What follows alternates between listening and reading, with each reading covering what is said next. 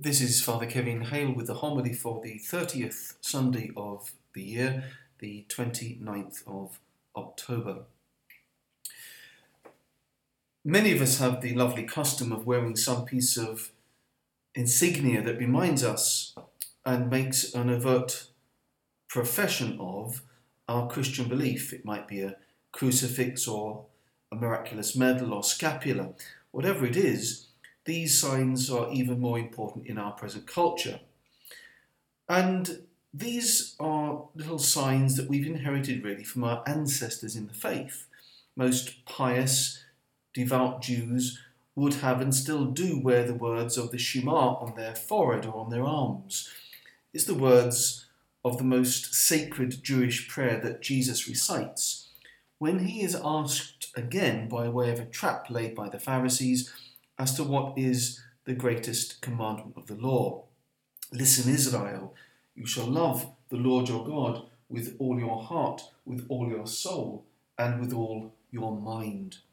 The Jews would have been very familiar with these words, this prayer, since a pious Jew would have recited it upon rising in the morning and before going to bed. It is what has set the pattern for our Christian tradition of morning and evening prayer. And this passage of the Gospel is one of those that should set the tone for our own entire life. Without exaggeration, really, those words should set the tone for our entire life. Because this is not just one more prophet or philosopher speaking. This is the Son of God telling us what the heart of all law and religion is. And it behoves us to listen well. Listen, Israel. You shall love the Lord your God with your whole heart, with your soul, and with all your mind. And like the Jews, we ought to have that writ large up on our screensaver or on the fridge. We ought to meditate on it day and night.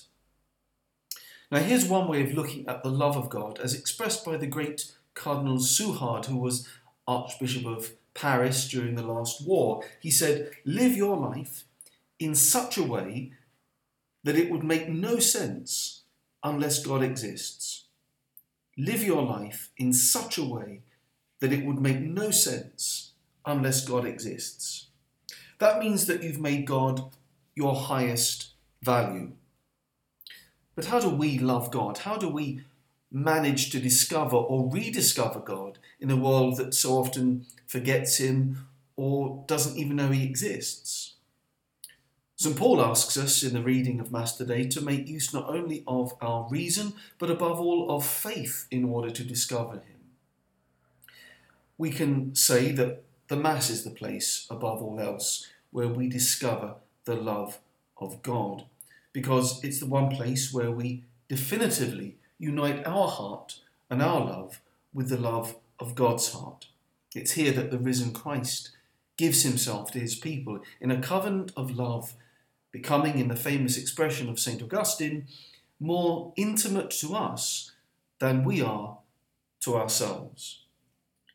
The Mass also makes an appeal to us to shun idols, as St. Paul says, to shun everything ungodly, so that we may take our place at the table of the Lord, because we can't serve God and idols at the same time. We can't serve God and hate our neighbour.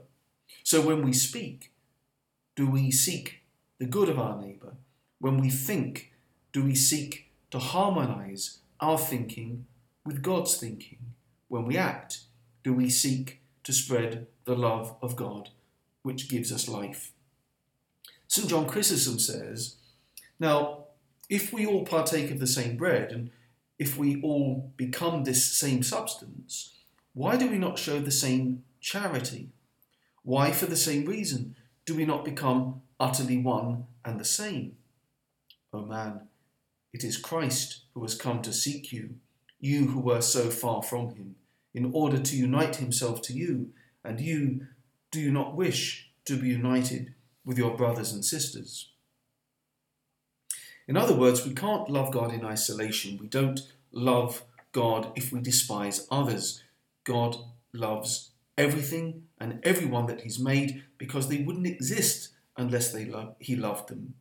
Therefore, if we love him with all our heart, soul, and mind, then we love what he loves. Let's say that again.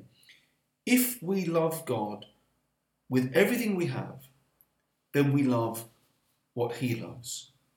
This is precisely why the two great commandments are intertwined: love of God and love of neighbour. Now, think of someone who is really distasteful to you, someone you would never automatically seek out, maybe someone you're repulsed by even.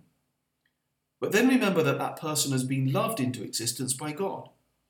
The person whom you naturally want to stay away from may not seem worth much to you, but what matters is that person's worth to God. And for that reason, we can love them. Love of God and love of others is the same, since in every person there is the image of Christ, each person having been created in his own image and likeness. Our participation in the Mass faithfully week in and week out increases the charity and love of God within us and inclines us to go out to others in the love we receive. That is why the Eucharist is the bond of charity and why we must centre our life on the Blessed Eucharist, because it is the sacrament of unity. As we approach the great feast of All Saints on Wednesday, let us ask Mary, Queen of all the saints and Mother of love, to obtain for us hearts overflowing with God's own charity. Let us pray. Almighty, ever-living God, increase our faith, hope, and charity, and make us love what you command, so that we may merit what you promise. Through Christ our Lord. Amen.